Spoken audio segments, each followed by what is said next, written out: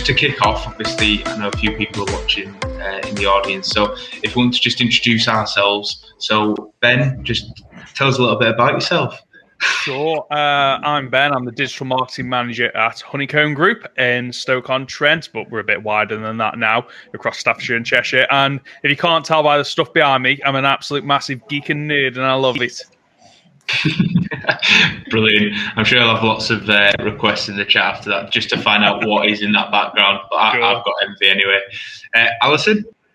Yeah, I'm Alison Lawton. I'm head of comms for CPI, which is the Crisis Prevention Institute, which I'm sort of fairly confident that nobody will know what that is or who that is. And we're behaviour management training. So when we talk about crisis, we're talking about mental health crises as opposed to just, a bad comms day. Brilliant. And then over to you, Katie. And then I see Steve's joined back. So Thunder and Lightning should be going everywhere now that his camera's working. So my name's Katie. I am a junior account executive for Think Feel Do, which is based in London. We are primarily B2B tech PR and also marketing with kind of like a global presence, especially clients in Latin America. And that's me. Brilliant. Well, I'll hand over to you now, Steve. And we'll leave you to it. Have a good one. Cheers, mate. Well filled. I'm so sorry, everyone, but thankfully I'm on now. I think if I can put something into Room 101, let's put passwords in, because this is the result of this. Is that the reason for this is I tried to log in and got locked out of AirMeet because I attempted to put the wrong password in so many times. So passwords. There you go. First one. Why do they ask us to change passwords every month? Because does everyone do the same where they like, oh, I'm just going to add a number to the end of my current password, or I'm just going to choose the current month and add a little bit of numbers at the end? How does that make it more secure? Well, yeah, I mean, it doesn't, does it? I get these notifications all the time now that my passwords have been involved in some sort of data leak, which I probably should take seriously, but really don't, to be honest. So someone's probably stolen my identity already. But anyway, hello everyone, and hello everyone watching. You all, I'm sure, have probably seen this by now in previous catch-ups. But I always just quickly go through what we're here to do today, in case you've not. But Room 101, it's a pretty self-explanatory title to anybody who's seen the show or heard of Room 101 from, I think it's originally from 1984, the George Orwell novel. But essentially, it's your opportunity to banish whatever it is that really irritates you and you would rather not have in the world. I always say this: we stick to comms stuff as much as literally the other day I was walking the dog and I thought of about 4 things that I would like to put. None of them were comms related. So I still think that at some point we should just do a group therapy one where it's stuff that's not comms related. But today we are doing comms related stuff. So we've got 3 great guests with us, and I always pick somebody at random because they don't know what's coming up then. And the first person I've just looked at is Katie Hull. Hello, Katie. I don't know why, but I got that feeling it was going to be me. Did you? Did you sense it? So obviously I'm quite new to like the world of PR. I've not even been here for a month in my employment. And I think the biggest gripe that I think for me, and it's kind of like a general comms thing, is that B2B PR is not PR. And that's kind of like when I spoke to my friend about this, we're like, yeah, but B2B is business, it's not PR. That's like, I think, one of my biggest gripes. Just because it's business related doesn't mean that it's not PR, if you know what I mean. That's something that I think's been banished, and that kind of like misconception. Right, I see. So give us an example then, Katie. So you do B2B as part of your role, I'm guessing then. Yes. So the agency that I work for, we're primarily like kind of tech. So I have a lot of clients in like the US. They deal with anything kind of from like software, telecommunications, that kind of thing. And like obviously I just started this and I spoke to a friend about it, and his like first thing was kind of like, yeah, but that's not PR, is it? It's B2B. And I'm like, yeah, it's a specialism. I'm just trying to explain it. It was just literally like, you know, when you kind of have that moment where you just want to literally like knock your head out kind of brick trying to explain it. You just constantly repeating it. That's something that I just think like a misconception just needs to kind of get thrown out, that it's people think it's not PR because it is. You still have to portray that company like a positive image. You have to press releases, going out in general and learning about the media, kind of that thing. Yeah, I think it's a good one. I mean, it's a bit of an education to me, really, because I've never done too much. I've done bits of B2B stuff, but never too much. I hate the phrase B2B. Do you? I just think that's it immediately makes me go, ugh. Yeah, and I think that probably doesn't help, really. It's just an awful acronym, isn't it?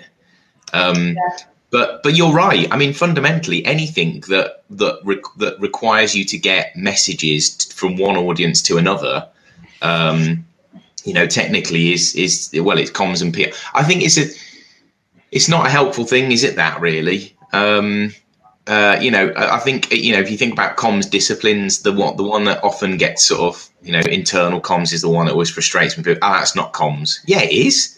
Probably the most important thing you can do.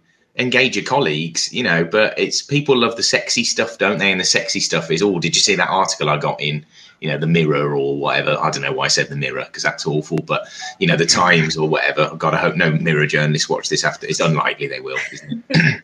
But no, thanks for that one, Casey. That's a really good one. And that's, again, I always say this, we come up with new ones every time. No one said that one before, and that's great. So I'm going to move now. Ben and Alison look at them wondering who's going to go up next. And just for sheer eye-catching background, I think it's got to be Ben, to be honest. Talk us through what you've got there. Is that a Pikachu I can see? There's a Pikachu there. There's a load of, as I was mentioning at the start of the session to a few other people, it's loads of stuff from when I was a kid, and then a load of stuff as I grew older and suddenly realised I've got a load of disposable income. I'm going to buy all the stuff that I wanted as a kid and I couldn't get. So there's a mix of different things in the background. All the kids in the family love it, and even though you grow old, you don't have to grow up, do you? I like it. Excellent. Well, you won't be putting Pokemon and or children's toys in Room 101 then. So what would you like to banish, Ben? What would you like to get rid of from the comms? To be honest with you, it's not so much I want to banish. I want to be involved in projects at the start rather than at the very end where it's like, right, okay, we've done everything. Now it's time to communicate. Okay, when is it launching? Tomorrow. Okay, what budget have you got? Nothing. Does anyone know about this? No.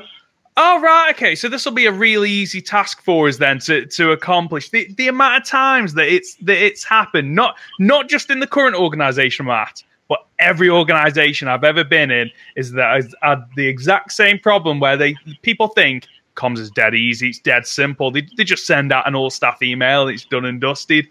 And then they have the audacity afterwards to go, yeah, nobody's using the new software, or nobody understands the new software, no one signed up. Oh, I wonder why.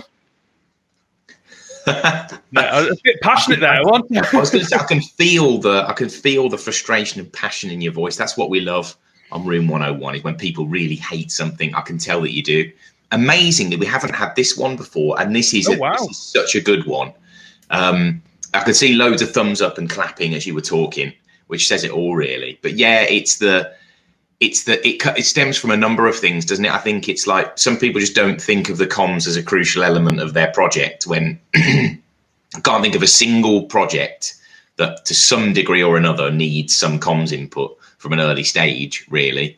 It's often one of the most important elements of any project, to be fair. Is if you could run something brilliantly, but if you're not able to get what needs to be got across to the audiences, then you're onto a loser. I see this a lot in internal comms, again, where people want colleagues to do something differently or introduce a new system or whatever it is, and they've really not thought through and it's not just the telling everyone at the same time, it's the thinking through your audiences within that audience and layering it. So who needs to know first, then who needs to know after that? What level of information does each audience need?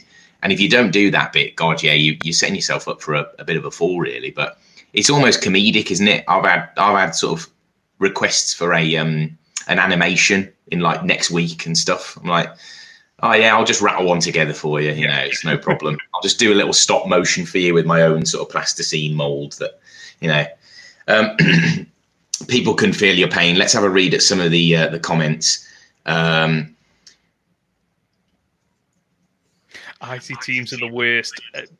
Not mentioning names, but in the past, very good with the tech stuff. The human side, maybe not. That's a really good example, and we've got a great relationship with our IT team, but we had to do some work with them really to kind of get them into a different place in terms of how people actually digest information and their kind of, their tolerance for technical jargon and stuff like that. But you're right. There's a serious point here. This is why you have to have communications at the top table in your organization, because it comes right from the very top. If you initiate projects and no one's around the table at that point to say, okay, here are the comms implications that you need to think through, you're already on a sticky wicket. You're already behind then. And it happens a lot. So there's a real rallying cry to any organization there that doesn't have comms at the highest level of the organization or involve it in some way. And by that, we mean a comms expert. I don't mean someone who's director of people that has comms under them. I mean somebody that can spot the opportunities and the pitfalls and knows the discipline of communication. Oh no, Casey's had to go, bless her. Anyway, that's a really good one. Thank you for that. We're going to move on to Alison now. Thanks for waiting so patiently, Alison.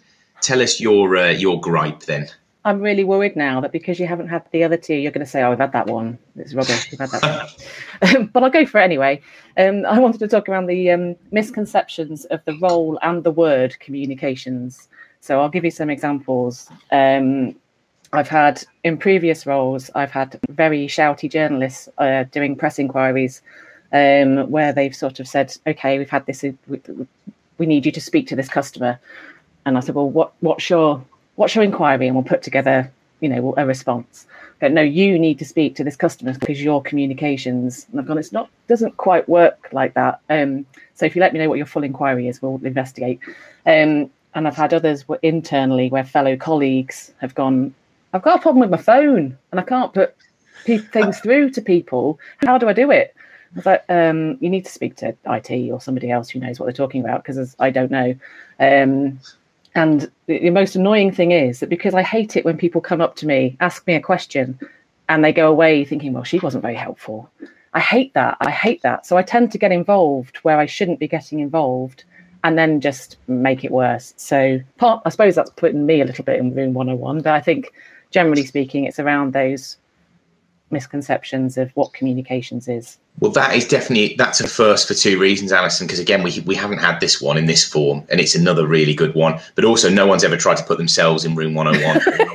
You get you get an award for that anyway. Really, really good one. And I think it's that thing of, because the word communication is so all-encompassing, which is great in a way, because it means we've got lots of scope. It does mean that I love the clear IT example, and we get that every so often as well. But it's the if I had £1 for every time during my career someone's laughingly gone, oh, you're in communications, you don't communicate much. It's like, well, I'd love to go around talking to every single member of the 1,000 staff that we've got, but I've got sort of other things to do. Like, it doesn't quite mean that.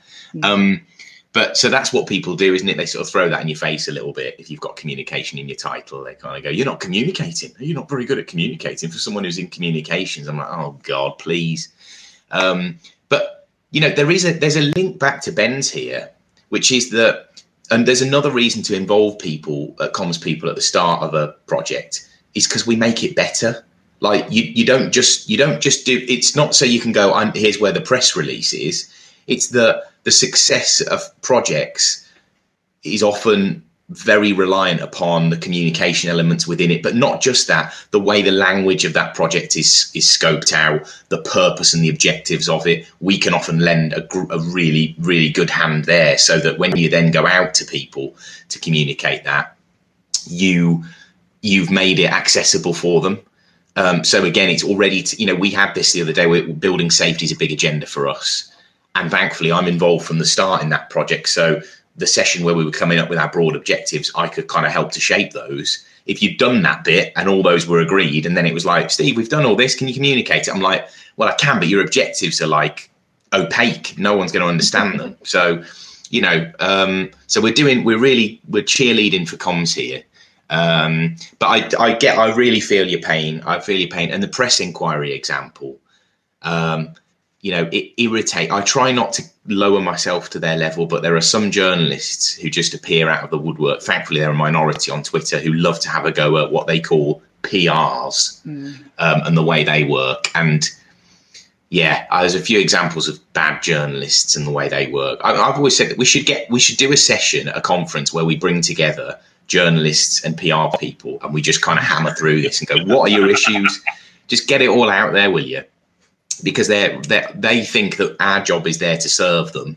Because I was a journalist, so I can say that. That's how I used to think. Yeah, me too. I used to think, oh, come on, how long does it take to get a statement or whatever? When you've been on the other side, you kind of go, oh, God, I'm embarrassed at how I sort of, dealt with that person and my expectations of them. So, yeah, really good, really good. I think we've got, it's a shame we've lost Katie.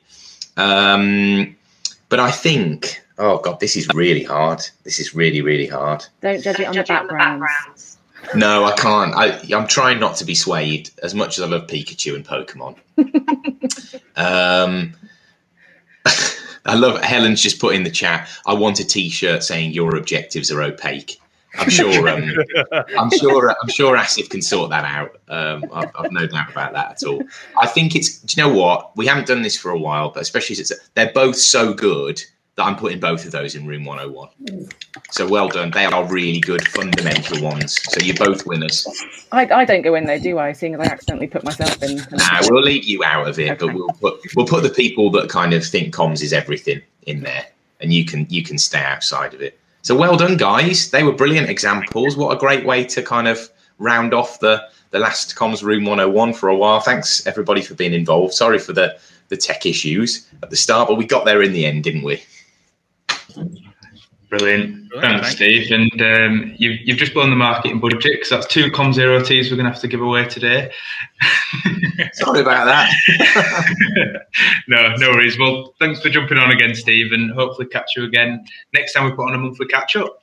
Yeah, my pleasure. And I'll make sure I don't forget my password next time. Cheers, Steve.